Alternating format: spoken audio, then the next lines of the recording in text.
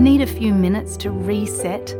Great Minds is a podcast from SBS that guides you through different meditation styles from around the world. Listen wherever you get your podcasts.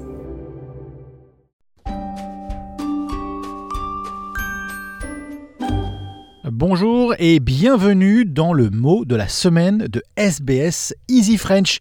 Alors chaque semaine, en début de semaine, nous allons décrypter l'actualité avec un mot marquant de la semaine.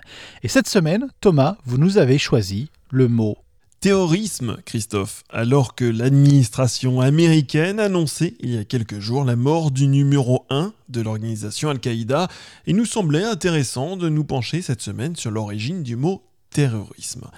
Qu'est-ce que le terrorisme ? L'arme du faible contre le fort, d'une minorité contre les grandes puissances, du peuple contre son gouvernement, si le mode d'action et le recours à l'horreur et à l'intimidation traversent les siècles, sa définition a quant à elle évolué.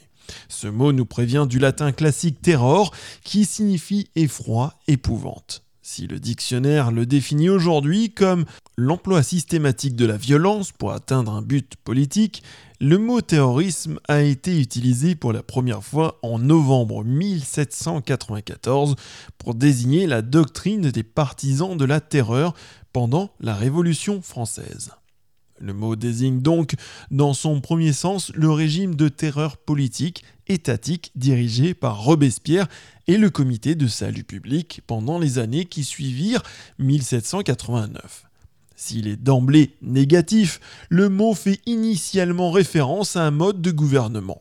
Son sens évolue pourtant rapidement pour qualifier également ceux qui attaquent l'État. Les terroristes en sont les artisans et les partisans.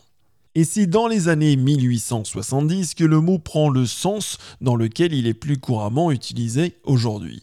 Il désigne alors des actes de violence exécutés par des groupes politiques, généralement clandestins, dans la volonté de créer un climat d'insécurité, d'affaiblir un régime établi ou de désorganiser un système d'oppression.